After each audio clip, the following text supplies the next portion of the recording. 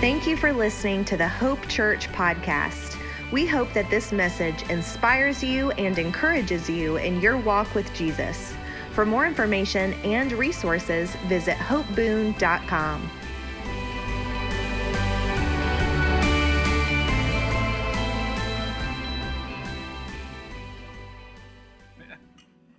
Oh yes. Good to be in the house of God today. Good to be with you all this morning. I'm excited for us to continue in our series on the book of James this morning. If you have enjoyed and appreciated what we've been learning from James. Anybody? Isn't it been powerful? It stirs us up, doesn't it? Amen. Challenges us. This is one of those challenging book studies.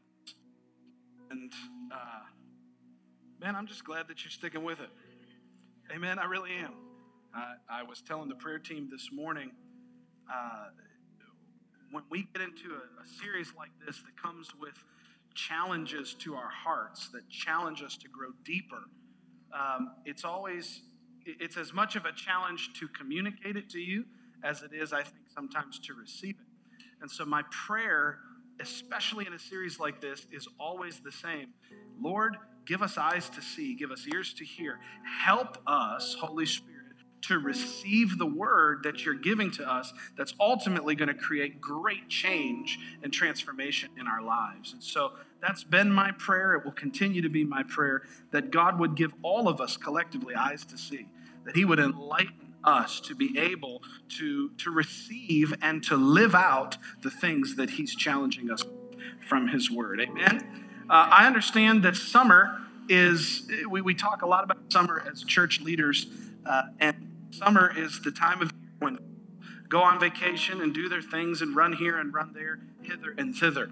And so I was talking with a group of dear friends of mine who are all pastors this week. We talk once a month over Zoom, and we were together this week and talking about how oftentimes summer can feel discouraging for those leading churches and for those attending. When you see people and there's extra chairs that are open and it doesn't, doesn't feel like it normally does on a Sunday. We're preaching to the choir this morning. Y'all are the choir. Y'all are the people who have committed to be here consistently. And I want to say thank you. Thank you for prioritizing the things of God.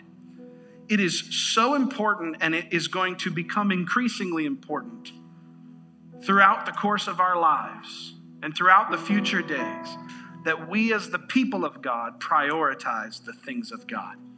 And so I just want to say thank you, and I just want to say good for you for prioritizing the things of God and being here this morning. There's a billion options. We live in a world of options, y'all. Like tons and tons of options. We have more options available to us now than any other human beings in history. And since we have more options available to us, the fact that we choose to honor God with the options given to us and with the time given to us says something about our faith. So I want to encourage you this morning. Your faith is strong. Amen? And I just thank you for being with us. Thank you for putting God first this morning. Amen? I'm pulling my timer up. I'm not checking my text messages just in case anybody was wondering. Amen. At the beginning, if you've been with us this summer for this series, you know that we've been talking about our core values as a church. And we've been taking time for just a minute at the beginning of every sermon to just review and remind ourselves of our 5 core values here at Hope Church. These are the values that govern and determine the culture here at Hope Church. These are the things that set the thermostat for who we are as a church. We value 5 things here. Number 1, we value God's word. Number 2, we value God's presence. Number 3, we value God's family. Number 4, we value God's culture. And then number 5, we value God's character. And today we're reviewing number 4, that the fact that we value God's culture. What does that mean? Did you know that God has a culture? Did you know that the kingdom of God has a certain culture? What is culture? Culture is who you are and what you tolerate. It's who you choose to be, is the culture. Every family has a culture in their home. Every marriage has a culture within it. And God has a culture. The kingdom of God has a culture. What does the culture of the kingdom of God look like? Number one, looks like honor. Honor, man. You know that I honor you this morning? I do. I honor you. You know that I honor God's word? And we all should. Amen. How many of you would love to just honor God's word more? Just all the time. Just make a bigger place for it in your life. See, God's culture is a culture of honor. Honor is what opens doors to relationships. Honor is what opens doors to God's blessing in our lives. Honor is one of the key principles that we can learn to live with in the culture of heaven. Excellence is another thing. How many of you know that heaven is excellent? Amen. Come on, y'all. They make streets out of gold up there. That's pretty excellent. Amen. When you're going to get to heaven, there are no potholes, man. Amen. They got great infrastructure in heaven, okay? No, excellence is very valuable and is very important. It's a key component to the kingdom of God. We believe here at our church that if we're going to do something, we ought to do it well because we represent the kingdom of God. So excellence is a priority. And then thirdly is integrity. That's the character that we operate with when nobody's looking. Anybody can have a great church service and preach and get people to shout when everybody's looking. But what does the quality of their life look like when nobody's looking? We value these things. We find them of increased and supreme importance here at our church. So today we're celebrating core value number 4, and that's God's culture. Amen. Does that stir you up? Because it blesses me a ton. You could turn with me, if you would, to James, and we're beginning chapter 4 today. Let's make our confession of faith out loud together, and then we'll pray and jump into the word. Let's make our confession of faith. You'll see it on the screen together. Maybe you've never done this with us, but this is something we do every Sunday. We declare this out loud. Thank you, Father, that today the eyes of my heart see you, the ears of my heart hear you, my heart and mind perceive and understand your word and your will. Today I am growing in the things of God. We believe that we're growing in the things of God. Let's pray today. Father, we love you this morning. We're so thankful for the opportunity that we've been given once again to come before your word with hunger, with humility, with desire to receive.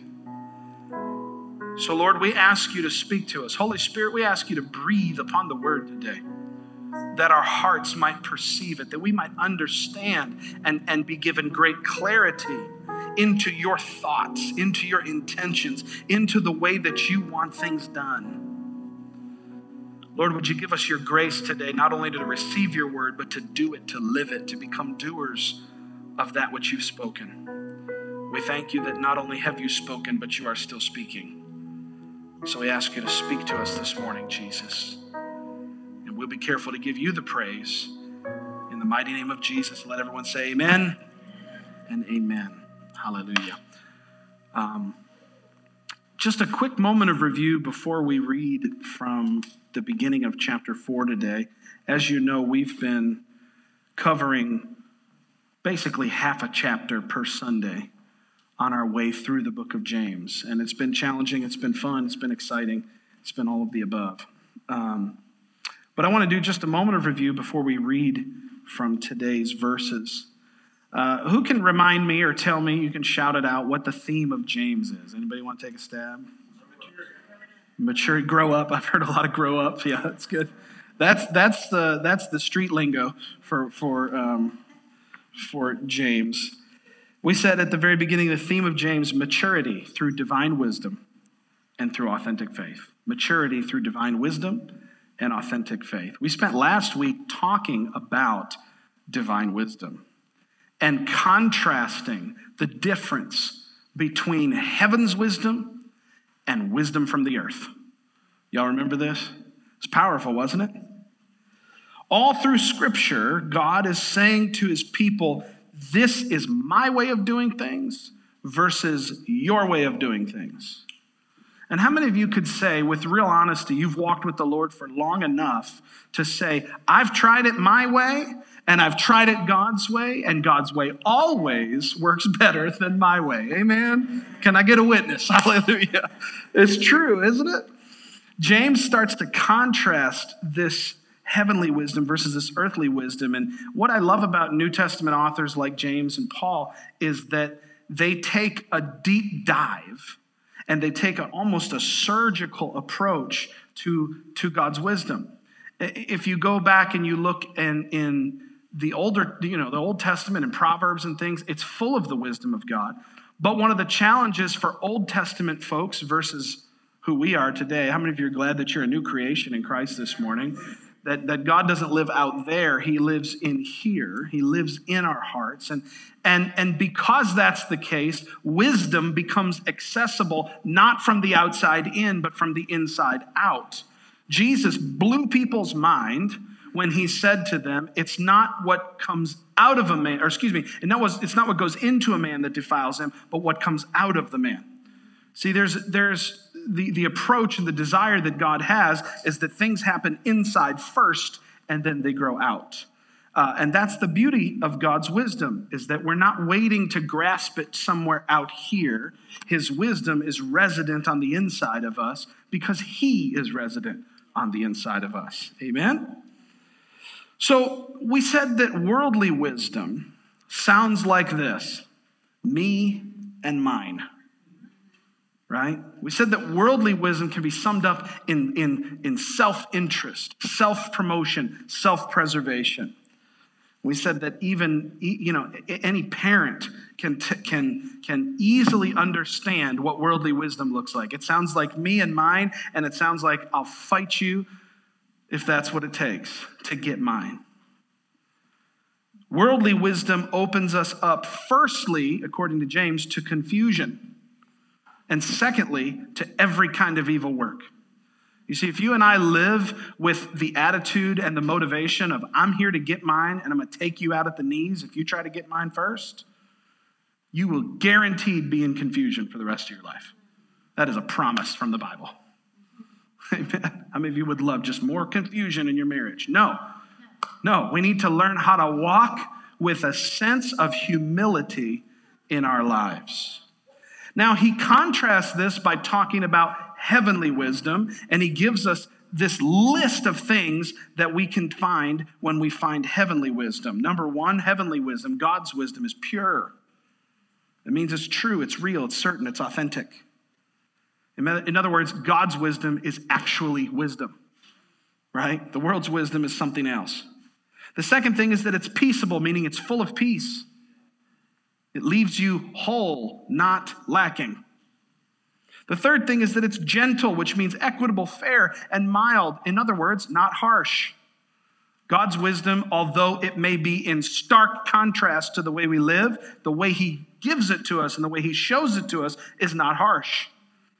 I've said this before, and I said it again last week. The Holy Spirit's the velvet hammer. He'll confront you with something that's an absolute necessity and an absolute need, but he does it in such a way that your heart doesn't cry for rebellion, it cries for repentance. Hallelujah. Number 4, it's that it's willing to yield. I asked you this question: what's more important, being right or being at peace? Number 5 is that it's full of mercy. It's quick to forgive. Quick to forgive. Don't hold a grudge. Don't hold on to bitterness. It's just hurting you. How many of you figured this out? Bitterness doesn't do a thing for the person that you're bitter towards. It doesn't hurt them. It doesn't help them. They're completely neutral. Bitterness hurts you. I like what Joyce Meyer said one time. She said, holding on to bitterness is like drinking poison, hoping it kills the other person. It's stupid, man. It's filled with good fruits, God's wisdom. Filled with good fruits. In other words, you like what you're producing.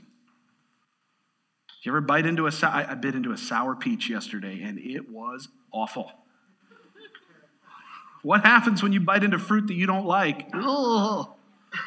That's what earthly wisdom looks like. Ugh. But God's wisdom is filled with good fruit. It's filled with things that you're actually excited about. And then finally, it's without partiality and without hypocrisy, so it's very consistent.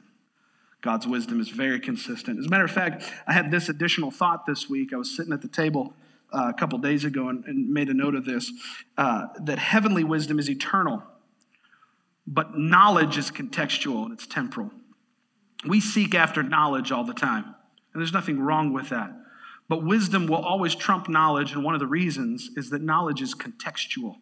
And wisdom has no context. It's eternal. I'll give you an example of that. If you were to drive a car in 1924,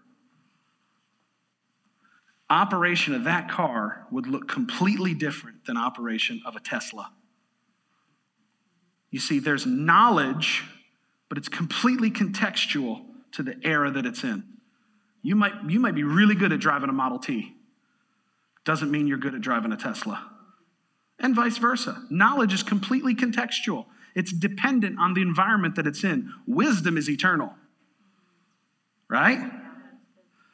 Let's keep it in the same context. Let's keep it in the same analogy, rather. Wisdom is how to drive a car safely and well. Having the wisdom to operate with responsibility behind the wheel. See, that's wisdom, and that's available, and that's applicable, and it's relevant in every situation, even when the knowledge falls short. So we're not after knowledge, we're after wisdom. Amen? Wisdom is a revelation of the truth, the exact nature of reality, and it works in any context. Okay, so let's keep going. That was a good review. Only took 8 minutes. Praise God. I love my timer, man. I never used to preach with a timer, and since I have for the last several years, you couldn't get me to preach without one. It's awesome. Okay. So we're going to read down through verse 10, beginning in chapter 1. I'm going to just tell you right up at the beginning, this one hits hard. So just remember that you love me, okay, as we're going through this. James chapter 1. That was meant to be a joke, but I can hear you guys are turning, so that's no problem. James chapter 4, verse 1. Where do wars and fights come from among you? Do they not come from your desires for pleasure that war in your members? You lust and you do not have. You murder and covet and cannot obtain. Boy, these are good scriptures to skip over when you're doing your Bible study, aren't they? They're just like, yeah, I don't want to read that section. You fight and you war, yet you do not have because you do not ask. Talk about a verse that gets taken out of context. You ask, verse 3, you ask and yet you do not receive because you ask amiss, that you may spend it on your own pleasures. Adulterers and adulteresses, do you not know that friendship with the world is enmity with God? Whoever, therefore, wants to be a friend of the world makes himself an enemy of God. Or do you think that the scripture says in vain, the Spirit who dwells in us yearns jealously, but he gives more grace? Boy, aren't you glad that he gives more grace? God resists the proud, therefore, he says, but he gives grace to the humble. Therefore, submit to God, resist the devil, and he will flee from you. Draw near to God, and he will draw near to you. Cleanse your hands, you sinners. Purify your hearts, you double-minded. Lament and mourn and weep. So encouraging. Let your laughter be turned to mourning and your joy to gloom. I know, amen. Amen. See, the kids get it. We're the ones that struggle with it. He's like, yes. That was so awesome. Verse 10, humble yourselves in the sight of the Lord, and he will lift you up. You see, this starts with a deep sense of challenge, but it ends with a deep encouragement. Humble yourself under the mighty hand of God, the scripture says. He will exalt you in due season. This is what Peter said. And then James is telling us again, humble yourself before God, and he's the one that's going to exalt you. It's powerful to think of. So let's just dive in like I like to do and just kind of go verse by verse here. The chapter opens up with the continuation of the thoughts that James started in chapter 3. You may remember this from last week, but I mentioned how James turns a corner in chapter 3 and enters into a whole new realm of discussion. And he's continuing that here in chapter 4, and specifically with regards to strife and the results of earthly demonic wisdom. Okay, so verse 1, he says, wars and fights. Let's read it. Where do wars and fights come from among you? Wars and fights. I think it's interesting use of language there. I take that to mean the big ones and the little ones. Wars and fights. Sometimes, any married people can attest to this. Sometimes you have fights and then sometimes you have wars.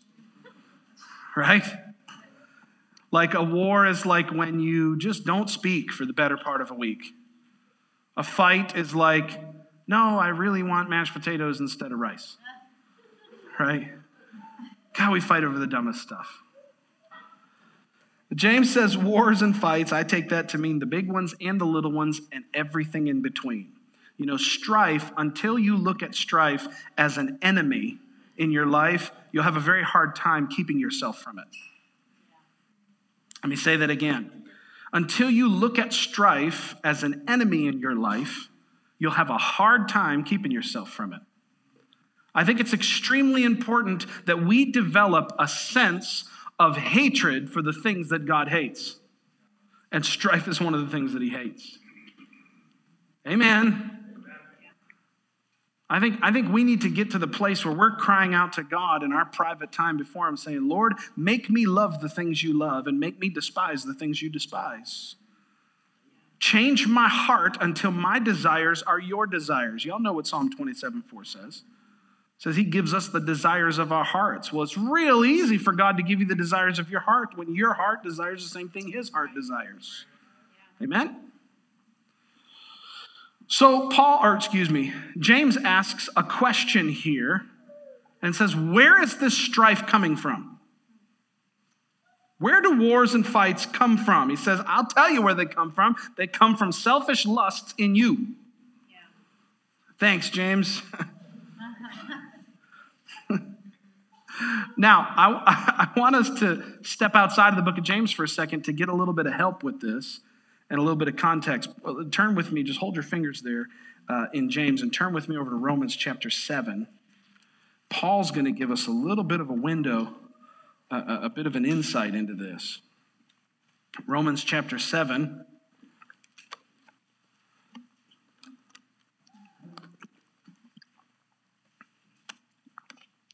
And we'll read from verse 21. Paul says, I find then a law that evil is present with me. Notice it doesn't say within me, it just says with me. We believe that when we get saved and give our lives to Christ, that the evil that was in our hearts is eradicated. Amen? And that from the moment we become saved, the moment we become transformed on the inside out, we become a new creation in Christ. Verse 18 of 2 Corinthians 5 says that now all things are of God, who's reconciled us to himself. You've heard me preach on that scripture before. So he doesn't say that there's something wrong within me, but he does say that there's evil with me. In other words, there's something always present in everybody's lives that is attempting to get them to engage in sin. Because whether we like it or not, sin always has and always will cause separation between God and man. To the sinner, it means that there's a total divorce from God. To the person who has not been saved, sin has created a gap between them and God, that it requires Jesus to build a bridge across. You follow me? However, to the believer, sin still creates separation. Doesn't mean that you're no longer a child of God. It just means that y'all aren't speaking, right? Yeah. Just means that we've had a break in fellowship.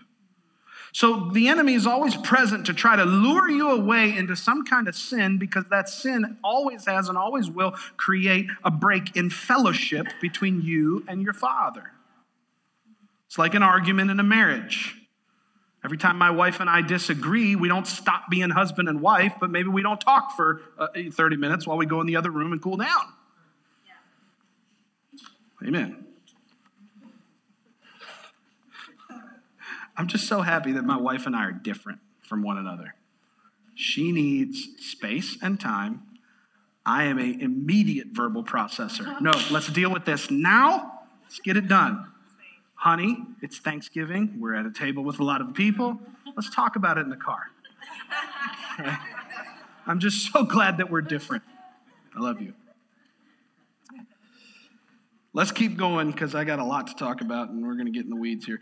I find then a law, Paul says in verse 21, that evil is present with me, the one who wills to do good. For I delight in the law of God according to my inward man. You see, your heart always wants to go after the things of God. But there's another law at work. And where is it working, he says? It's working in my members. Let's keep reading. It's working in our flesh. I see another law, verse 23, that's working in my members. And what is it doing? It's warring against my mind, the law of my mind, and it's bringing me into captivity to the law of sin, which is in my members. You see, your flesh, though you've been saved, sometimes your flesh gets tempted to go do things you used to do before you were saved. Amen. Not just me, right? Okay, y'all experience, just making sure that I'm not alone. No, Paul says that there's this pressure from the outside to manipulate my flesh into doing something that's contrary to the will of God, that's not beneficial for me, that's going to cause a break in fellowship between me and my Father. He says, on the inside, I want to please God. But there's this pressure from the outside to get me to go against what my heart is saying, bringing me into captivity to the law of sin, which is in my members. Watch what he says in verse 24. Oh, wretched man that I am, who's going to deliver me from this body of death? I thank God through Jesus Christ, our Lord. Who's going to set you free from the thing that's trying to corrupt you from the outside? Let me ask it this way. Who has set you free from the law that is trying to corrupt you from the outside? If you go to Romans 8, we don't have time to go to it, but he keeps the argument going to Romans 8, and he says, there is no more condemnation in Christ. And praise God, the law of the Spirit of life in Christ has made me free from the law of sin and death. Praise God. Sin doesn't have to rule you. And this is what James is trying to remind us of, is that, hey guys, where does wars and fights and all this stuff come from? It's coming from your flesh. There's some desires in your flesh that are just screaming to be noticed. How many of you figured out your flesh screams? It doesn't just talk, it screams. If you don't believe me, stop eating sugar for a week. Better yet, fast breakfast. If you're really, fast lunch too. You'll find out real fast. You'll find out real fast that your flesh doesn't talk. Thank you, Mr. George. Your flesh doesn't just talk, it screams. It hollers to be noticed. Here's the reality of the whole discussion. This is what James wants us to understand. We become servants to whatever we consciously and consistently yield ourselves to. We become a servant to whatever we yield ourselves to. You yield yourself to God consistently, you will have no trouble serving Jesus. None. You yield yourself to your flesh consistently, you'll become a slave to it, and it'll be hard to pray. It'll be hard to read your Bible. It'll be hard to come to church. It'll be hard to do all these things. Amen? Strife, according to this verse and according to what we already talked about in chapter 3, strife is coming from someone who is yielded to that earthly, selfish wisdom that we talked about in chapter 3. Now, let's keep going in chapter 2, in verse 2, and I actually want to read it from the New Living Translation because this verse sums things up so perfectly here. Verse 2, you can flip back over to James. Verse 2 of chapter 4. Will you grab me another one of these? I'm going to need another one.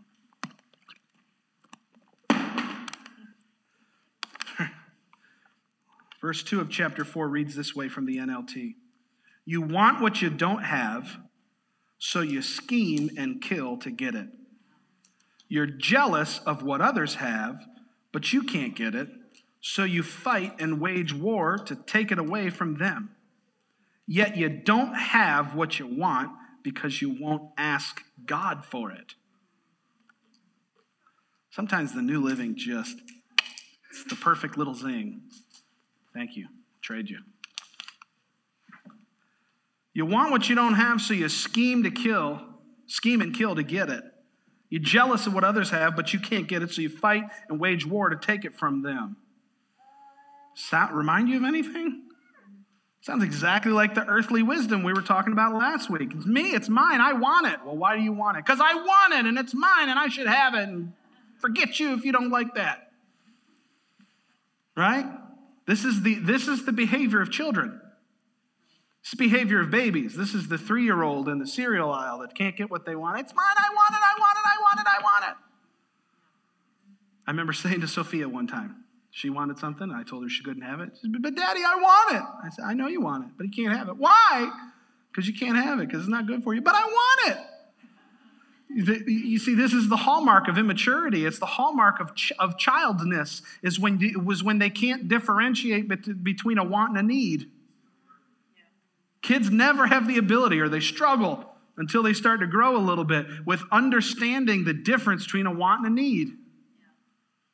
I want it and it's mine, and if you're not going to give it to me, I'm going to get hostile. That's culture right now. That's a culture that's yielded to earthly wisdom instead of heavenly wisdom. You don't have to go far to find out this is true. It's the serial, self-promoting spirit that we talked about last week. But now James adds another layer to it. Notice the last phrase. You don't have because you don't ask. The reason you don't have something is because you're trying to force something to happen instead of asking God for that thing. You see, you can go to the world and force something, and here's the wild thing, God will let you do it.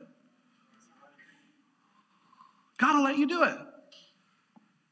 He told Israel they didn't need a king. But they said, we want a king. Give us a king. We want it. Yeah, but I want to be your king. You don't need a king. Yes, we do. We want all the other kids in the neighborhood have kings. All the other nations have a king. Give it to us. We want it.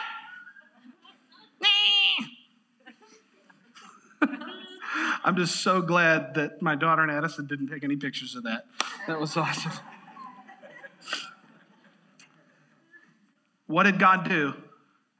God said, okay, I will honor your rebellious free will. Here's a king.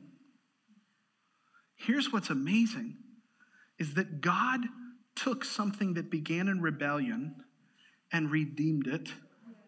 And from that line of kings came Jesus.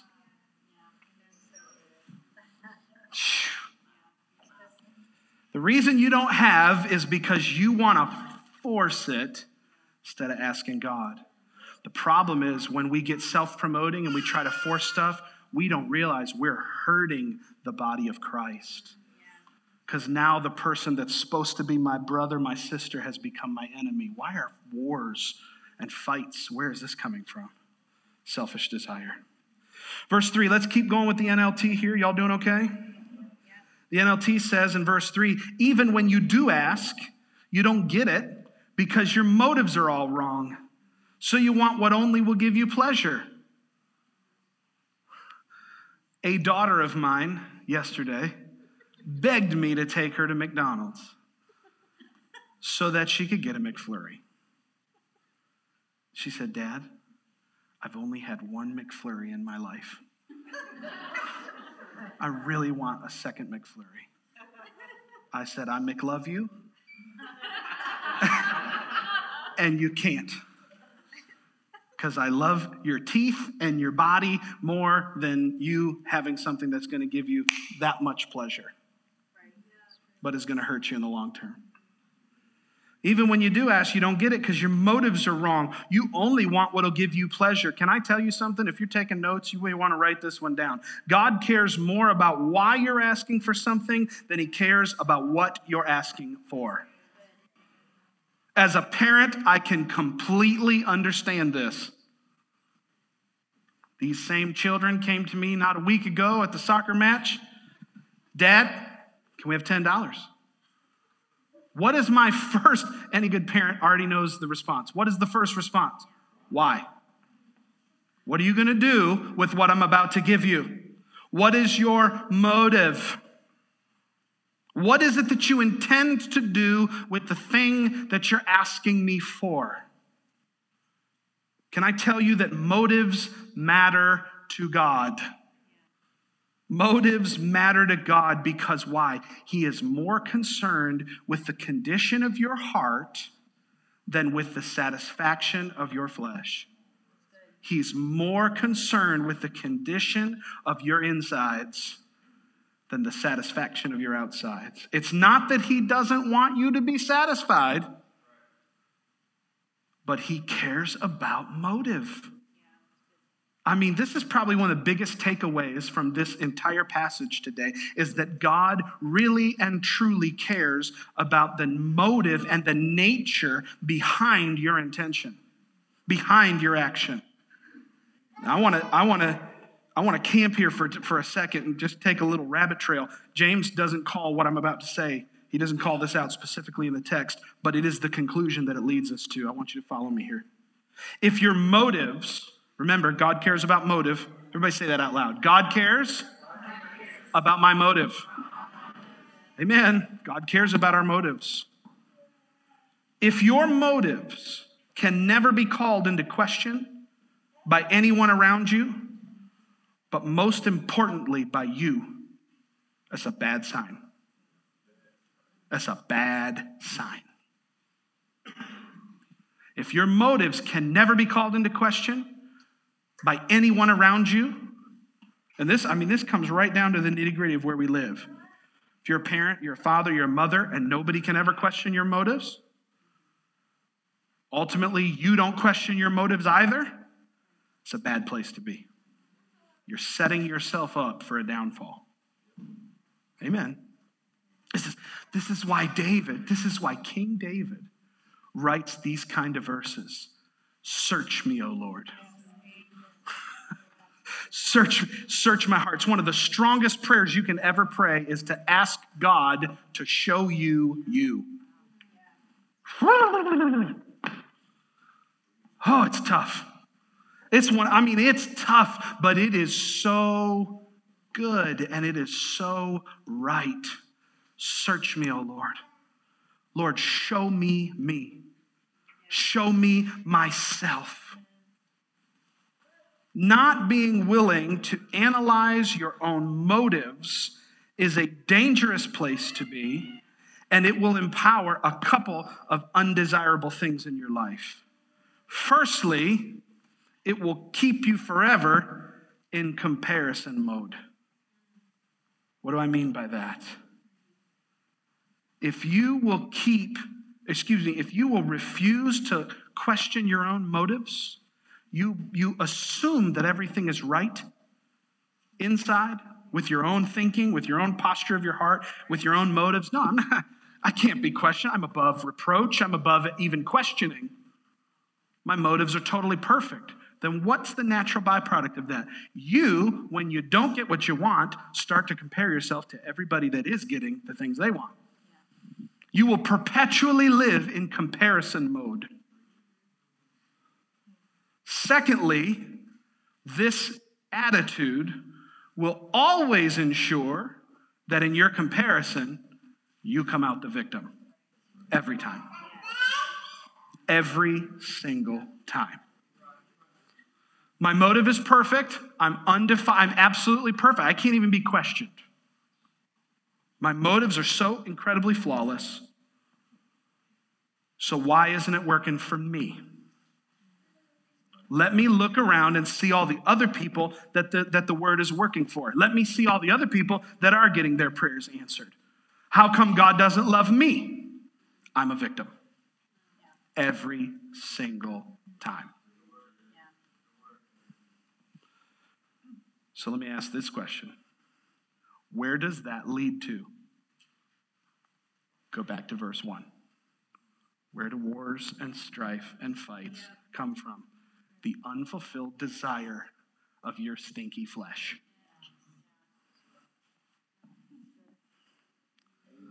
Amen. Stinky flesh. Hashtag. Your flesh stinks, my flesh stinks. All of our fleshes stink. Let's just decide that once and for all. Amen? Not picking on you. Check your motivation. God cares about your motivation. Now, verse 4, James really turns up the heat. Verse 4 says, adulterers and adulteresses. Thank you, James, for kicking me while I'm down. No, I think that he uses this language really intentionally. Again, the Bible doesn't waste words. Adulterers and adulteresses, do you not know friendship with the world is enmity with God? Whoever therefore wants to be a friend of the world makes himself an enemy of God. What's an adulterer do? They turn their back on the one they love. Where have I heard this before? Where have I heard this before? Just listen. Should have had this earmarked in my Bible so it would have made it a little faster. Listen. Jesus is talking. He says, to the angel of the church of Ephesus write, these things says he who holds the 7 stars in his right hand. This is Revelation 2, by the way. Who walks in the midst of the 7 golden lampstands. I know your works. I know your labor, your patience, that you cannot bear those who are evil, that you've tested those who say they're apostles and turn out not to be, and you found them liars. You have persevered and have patience and have labored for my name's sake and have not become weary. Verse 4, nevertheless, I have this against you. You have left your first love. Remember, therefore, from where you've fallen, repent and do the first works. Whew. How many marriages have left their first love and would quickly get back on track if we would go back to do the first things we did when we fell in love in the first place? Oh man, you went to the gym when you were trying to put that ring on her finger. You made sure you looked good. You prioritized her. You put her first. You answered her call when it came in. You told your friends, hey, doofus, shut up. My girl's calling me. But then somewhere along the way, we left our first love and we stopped engaging in the same way. James is saying the same thing. I'm absolutely convinced. I don't know why the Holy Spirit has me talking about marriage all the time and using it as an example through this book of James, but it's so pertinent. I'm convinced that there's not a marriage that couldn't work if people would go back to prioritizing the other person and loving the other person. Quick to forgive. Oh, I'm sorry that she hurt you. I'm sorry that he hurt you. Yes, of course, there are patterns of self-destructive behavior. We understand these things. But have you considered forgiveness works, and if you'll walk in love with the other person, instead of looking for your needs to be filled, you'll actually come out on top. That's right. Yeah, that's good. And any marriage can be rescued.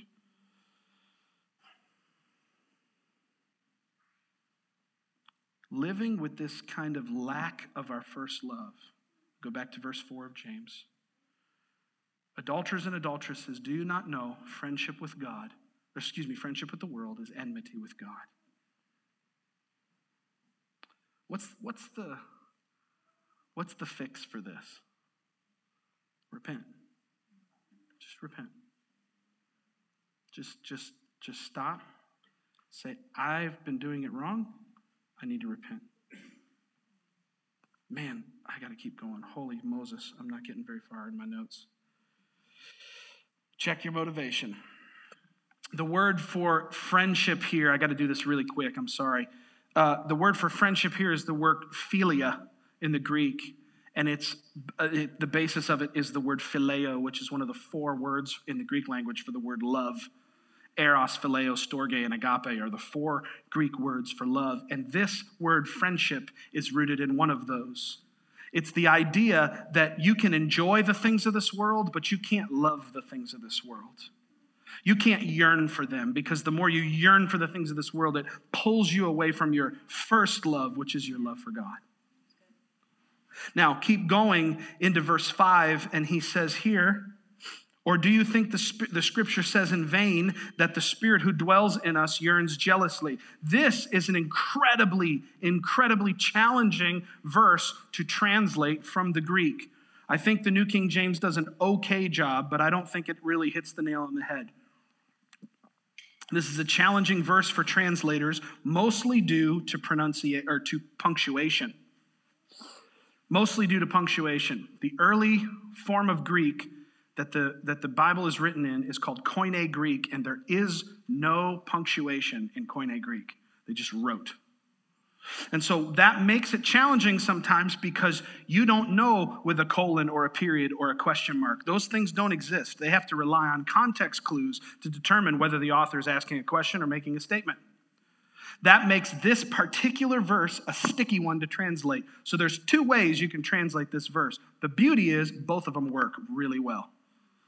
I love that even when the Bible gets a little challenging to discern, both ways that you can discern it turn out to be really, really good and consistent with the rest of Scripture. Let me read to you what I mean. The New Century Version of verse 4 and 5 reads this way. Anyone who wants to be a friend of the world becomes God's enemy. Do you think the Scripture means nothing that says the Spirit that God made to live in us wants us for himself alone? The New Living does it as well. It says, if you want to be a friend of the world, you make yourself an enemy of God. Do you think the Scriptures have no meaning? They say that God is passionate, that the Spirit he's placed within us should be faithful to him. This interpretation is very consistent with the whole of Scripture. It's very consistent with Exodus 34:14, where the Scripture tells us God's a jealous God, meaning that he's not interested in sharing your heart with anybody. I remember hearing this statement in my household coming up and hearing it at church when I was a young man. God doesn't want much. He just wants everything. He just wants your whole heart. Don't give him 82% of your heart. Give him the whole thing. Why? He's a jealous God. He wants everything. He wants everybody's whole heart. He wants your affection. Now, the J.B. Phillips translation takes this verse in a different direction that is uber consistent with the text that it's in. Let me read it to you. It says, this is verse 4 and 5. Anyone who deliberately chooses to love the world is thereby making himself God's enemy. So far, so good. Do you think what the Scriptures have to say about this is mere formality? Or do you imagine that this spirit of passionate jealousy is the Spirit, capital S, that God has caused to live in us? No, he gives more grace. In other words, do you think that the Scripture speaks, with no meaning, with mere formality? Do you think that the Spirit that God put on the inside of you is the Spirit that is causing and stirring up frustration, jealousy, strife? It's a different way to read that same verse. Both of them fit perfectly. Again, I love the Bible. It's just you can't screw it up no matter how hard you try. Do you imagine that this spirit of passionate jealousy, what is that referring to? The last 5 verses. Everything he's talking about. All this flesh stuff. He's saying, do you think that stuff was inspired by the Spirit of God that lives in you? No, he gives us grace. He doesn't stir up our flesh. He gives us grace. You see how that's a different interpretation of the same verse? But both of them work. He goes on to verse 6 and starts to give us some good news. Give me some good news, James. Give me some good news. God gives grace to the humble. God gives grace to the humble. Can I tell you something? You need some grace, man. You need some grace. I need some grace. God resists the proud, but he gives grace to the humble. Literally, all that you have to do in order to arrive at everything you're hoping and believing for is become humble. Now, that's an easy thing to say, but it's a much harder thing to actually do. Humility is more challenging than it sounds, not because of the people around you. You see, we think that humility is difficult because people are difficult. Now, walking in love's tough because that idiot across the table from me. He's a real blockhead. He's tough to love. No, humility is not hard because of the people around you. Humility is hard because of the person in the mirror. Amen. We're all saying, yeah, amen. Let me give it to you. Humility attracts God's grace. And everything that you really and truly need is actually the result of grace anyway. But can I tell you what I believe James's idea of humility is here? It's repentant for certain. We already covered that. But here's what we don't want to talk about when it comes to humility. Honesty. Can you be truly, authentically, objectively honest with yourself?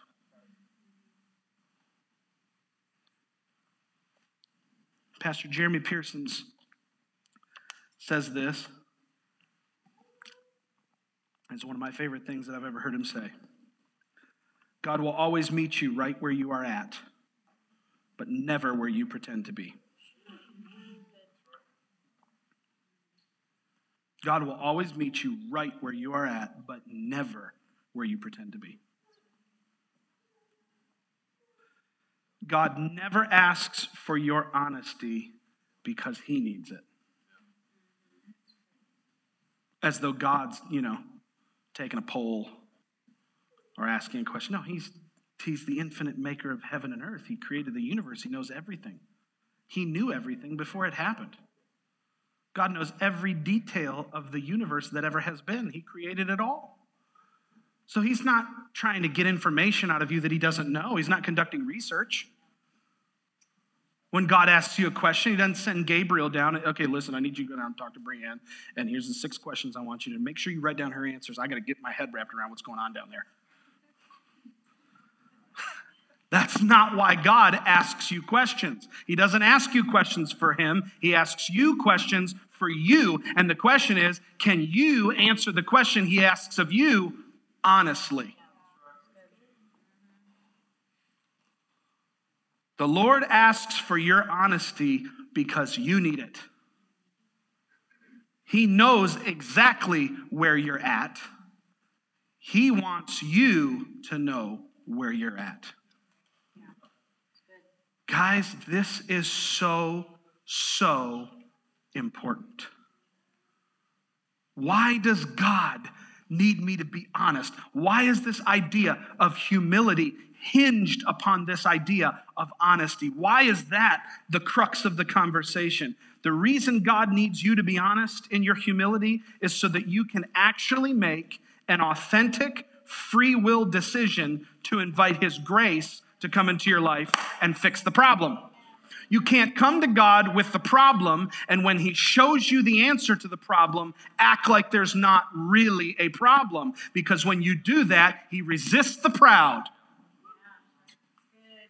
But what does he do to the humble? What does he do to the one that goes, God, I can't do this on my own. I've tried so many times. I can't break free from the addiction. I can't let go of the strife. I'm at my wit's end, God. I can't do it by myself anymore. Oh, baby, let me give you some of my grace, you humble, honest thing, you.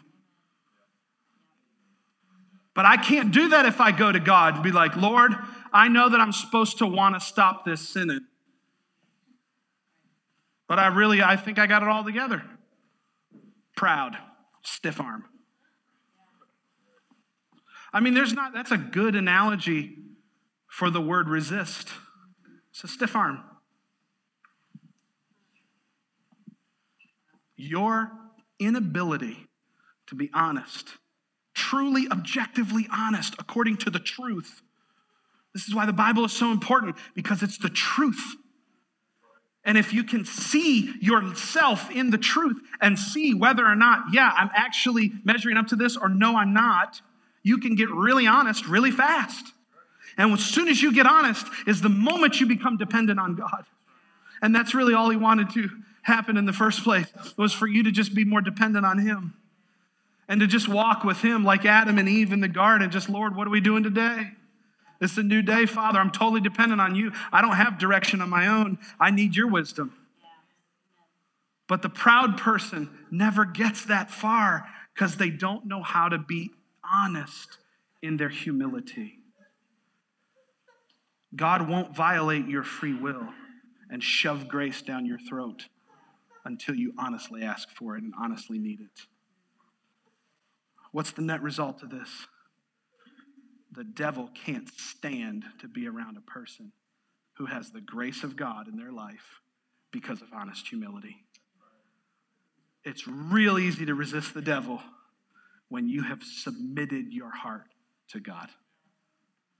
I don't know about you, I'm hungry for some repentance in the house today. I'm hungry for some people to just come to the edge of their self and say, you know what?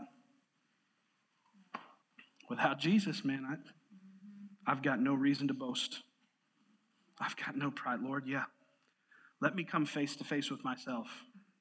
Let me come face to face with my decisions. Let me come face to face with the reality of where my life really, actually, and truly is. And then I'll know where I need God's grace. And the beautiful thing is, he'll give it to you. Because he resists the proud, but he gives grace to the humble. You won't earn it because you realized I couldn't earn it if I tried. I came to the honest, humble end of myself.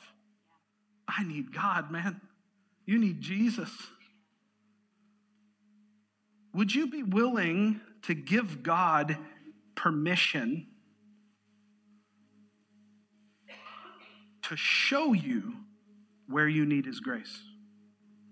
Would you be willing to pray the David prayer, search me, O God? Because if you would, I can tell you that what comes out of that prayer is an infusion of grace. That is what James is saying when he says, cleanse your hands. Turn your joy into weeping. You're laughing over here thinking you got it all together and you don't. Get before God. Get on your face. And what's going to happen? You humbly submit yourself to God and he lifts you up. Anything that you lift up and support by human effort will always need to be sustained by that same human effort. But when God lifts you up by his grace, no man can stop it.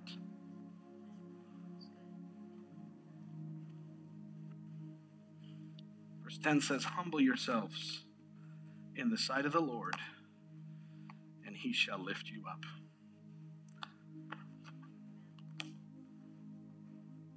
I don't know about you, but this week challenged me to the core. I mean, it just challenged me to the core. I've seen the stories, and many times I've been the story of the man who won't get honest with God about where he really is. I've watched it happen. The Bible says that pride comes before a great fall. And I don't want you to crash and burn. And Jesus doesn't either. Would you be willing this morning to pray the David prayer, search me, O Lord? Let's stand up to our feet. I want to take a moment as we close the service today.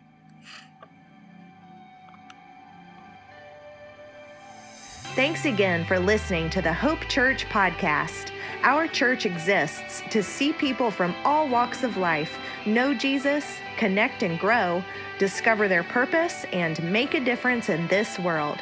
If you would like to connect with us further, or if you need prayer or assistance, please visit us at hopeboone.com, where Jesus loves you, we love you, and your life counts.